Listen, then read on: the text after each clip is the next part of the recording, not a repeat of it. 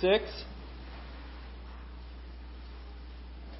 Matthew chapter 6. Before we get started, I want to say that we had a wonderful men's prayer time this afternoon. We had 20 to 25. I didn't count exactly, but we had a good number of men that came out, and we had a good time praying together, even though it was 130 degrees in the conference room.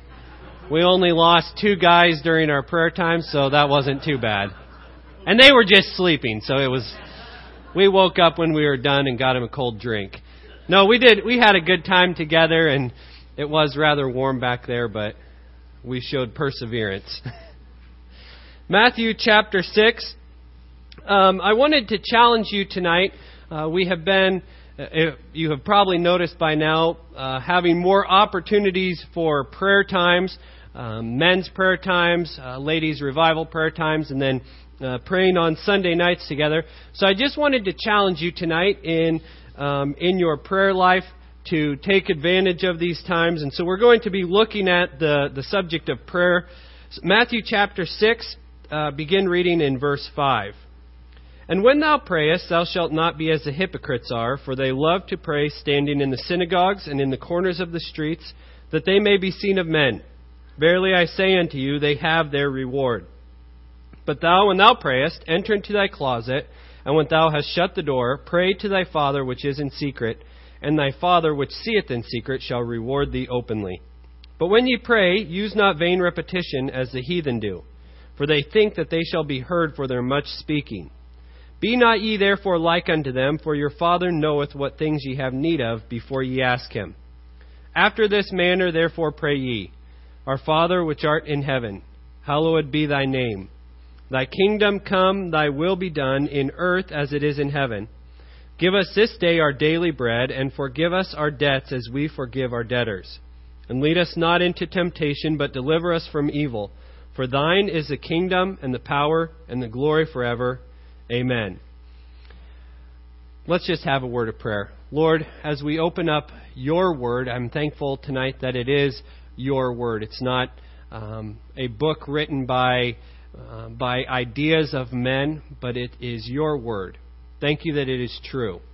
Lord, thank you that we can open it tonight and look to it for guidance, for strength, for encouragement, and for challenging. Help us to be obedient to what we find. We just ask that you would guide us through your word as we look to it now. In Jesus' name I pray. Amen. We're going to be looking at this subject of prayer, and I came across this story, and I don't know if it is a true story or not, but this was a while ago. There was a bar that was being built in a town that was previously dry, and a group of Christians got together deciding that they needed to do something about it. The only thing that they could decide was they said, we are going to begin to pray for this. And as construction began and they built the bar, they had all-night prayer meetings that God would intervene. Well, during those prayer meetings, one night, lightning struck the building and burnt it to the ground.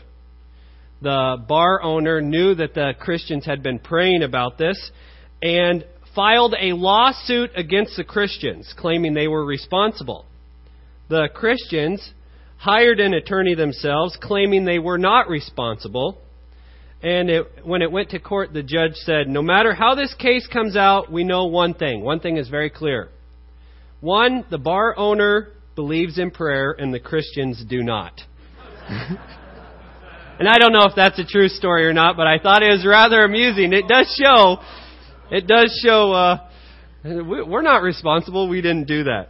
Well, as we look to Matthew chapter 6, we're just going to go through 4 questions tonight. We're going to look at 4 questions, and starting out, I want to look, when should we pray? When should we pray?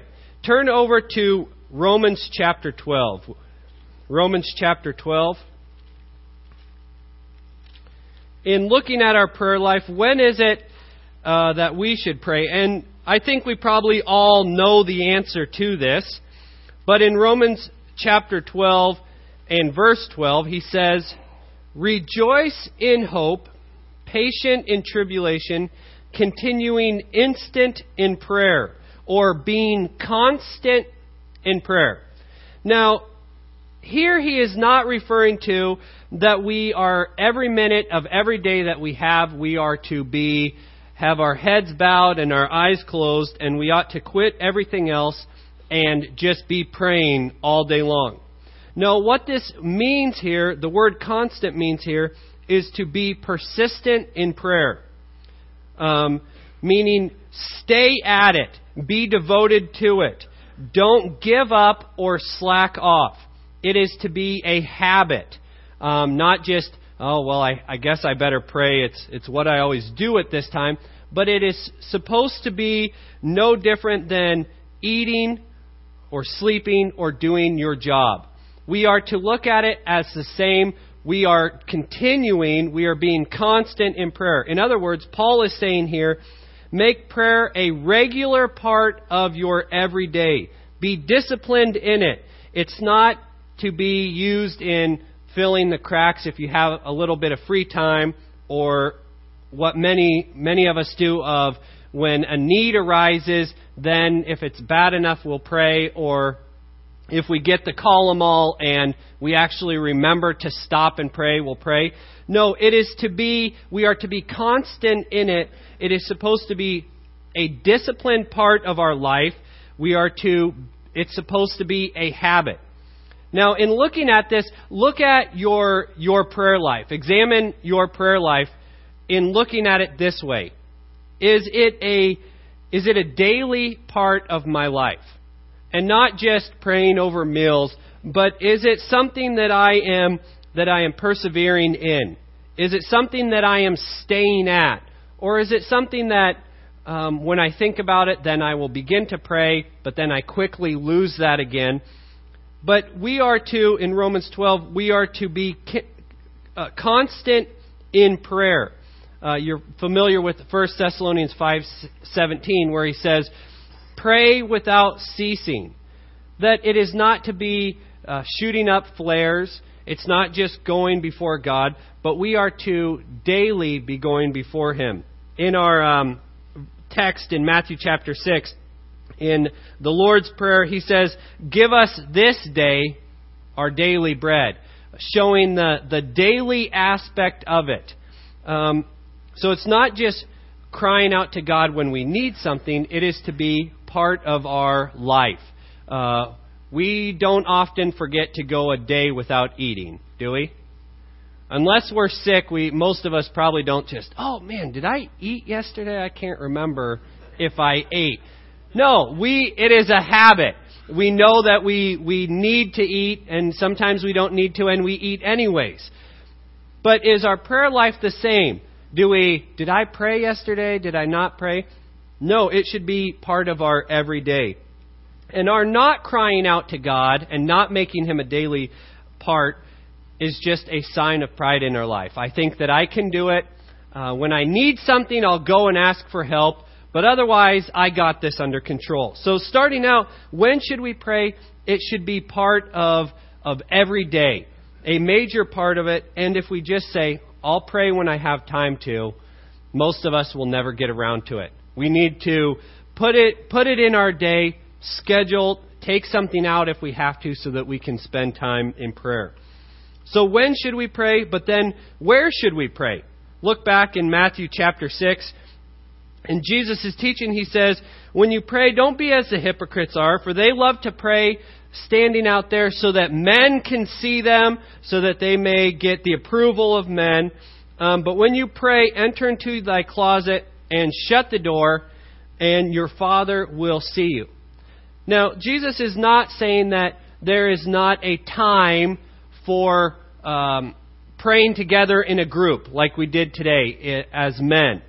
In verses 5 and 7, the Greek pronoun you here is actually plural, and in verse 6, it is singular, showing that there are times for private prayer that God sees, but there are also times for public prayer. There are times that we are to gather together. In the book of Acts, they gathered together to pray together.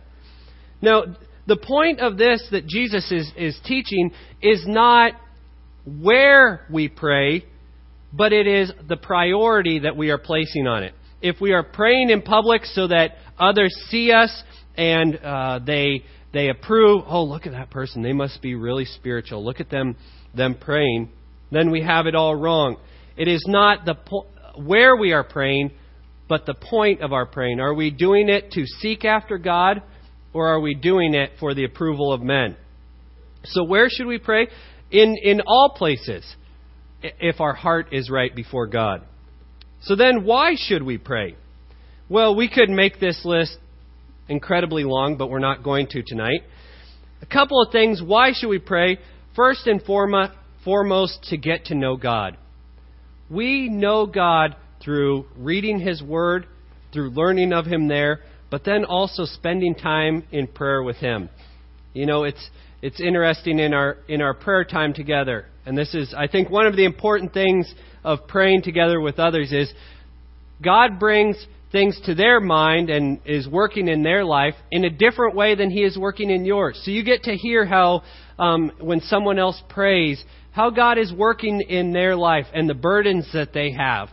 And you can share in that, and it can be a challenge to you, and it can help give you a bigger picture of God by praying together and going before Him. We know that in life, we do not get to know other people unless we spend time with them.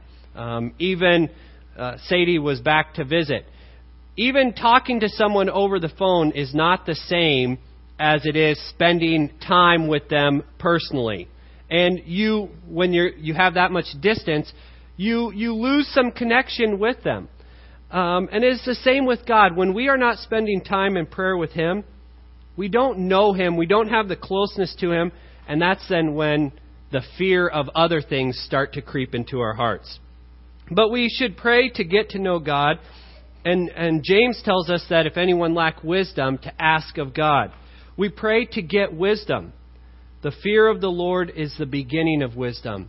And when we are going to Him in prayer, we have the fear of the Lord in our lives. But then we also see that we should be praying. Part of that is to meet needs. That give us this day our daily bread. Meeting needs is the aspect of prayer that I think we all grasp. The aspect that we all have under control of going before Him, and when we have needs, when we have burdens, taking them before Him. And that's the part that we all get.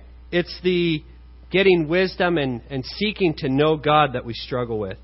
But then we should go to Him in prayer to receive daily strength. We cannot respond the way that we should when circumstances arise. We cannot be the follower of Christ that we should without going to Him in prayer, without having a vibrant prayer life.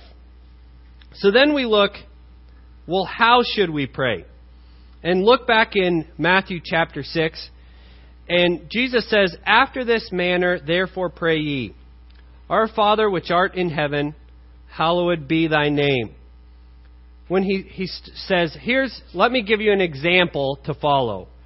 We should start and begin our prayers with worship of God. By praising Him, by worshiping Him, because He is worthy. Saying, you know what, I am not making this about me. I want to praise You because You are worthy. And in our men's prayer time today, we said, let's start out by just giving thanks to God, by praising Him. And what a blessing that is. It gets my focus off me and puts it on God where it should be. But he said, how should we pray?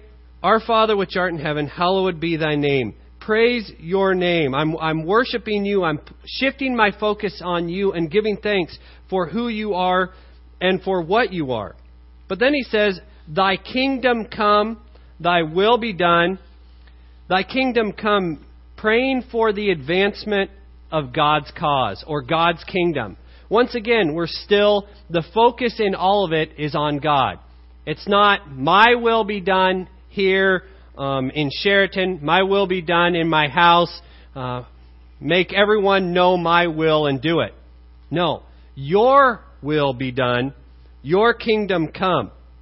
So it is placing the priority and praying for the advancement of God's cause and God's kingdom. When we pray, your will be done, it is aligning our wills to God's. And I think many times we throw this at the end of a prayer, hoping that then God will see that and, they're praying according to my will. Well, we're not going to fool God. We say, could this so do such and such, and your will be done. Like we just tack that on the end of our prayer. No, this is to be a time of aligning, making sure that our will is in line with His. It also brings in a sense of humility. All of these should. It's not about me. It's all about Him. Acknowledging that to see His will done not only around me, but also in my own life. As you look at your prayer life, does this look similar to your prayer life? Do you start out by giving thanks to God? Do you start by focusing on Him and on His will and praying for the advancement of His kingdom? And then it isn't until verse 11 where we see that He says, then we pray, give us this day our daily bread. It's still a continual dependence on God, knowing that all of our needs are met from God. In Matthew chapter 6 that we mentioned this morning, where in verse 33, seek ye first the kingdom of God, and then all of these things, food, shelter, clothing, water, will be added unto you. But it's after we seek God, knowing that everything comes from Him. And He closes this by saying, forgive us our debts as we forgive our debtors. Looking to not harboring anything against another. I have confessed, I have sought forgiveness, and not holding any grudges against others. So I want you to think. In this passage he says, pray to God, not for others. Don't be a hypocrite. The hypocrites love to pray out in the open so everybody sees them. It's not about where you're praying, but it's about your purpose in your prayer. Are you doing it for yourself? Are you doing it for others? Or are you doing it to get to know God? He also says, don't use vain repetition. It's not about how many times you say something. If you hit the 1,000 mark, then God will cash in your prayer and give it to you. Don't use vain repetition. And most importantly, pray according to God's will. So I want to challenge you with this. Does your prayer life match up with this? Is it a part of your everyday? Or is it something that you are reminded of off and on throughout the day? Or is it something that if it went missing, you would recognize it? And are you taking the time to seek God's will and know it?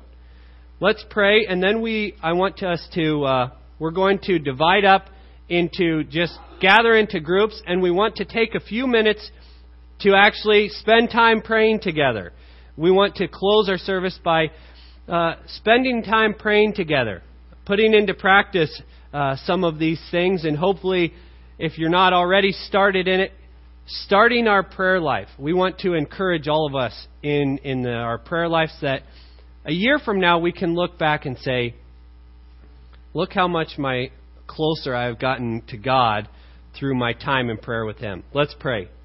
Heavenly Father, thank you that you desire to spend time with us. That is so surprising that you would desire to spend time with us. And we're so grateful that you tell us to come boldly to your throne. Lord, help us to make our prayer a vital part of our day, that it wouldn't just be something that we, right before we go to sleep, we say a prayer, or before a meal we say a prayer, but that it would be the same as eating and sleeping and working, that it would be a part of every day. Lord, I thank you that as we seek you, that we will find you and that we will know you more. We love you, Lord, and we give you thanks. In Jesus' name I pray, amen.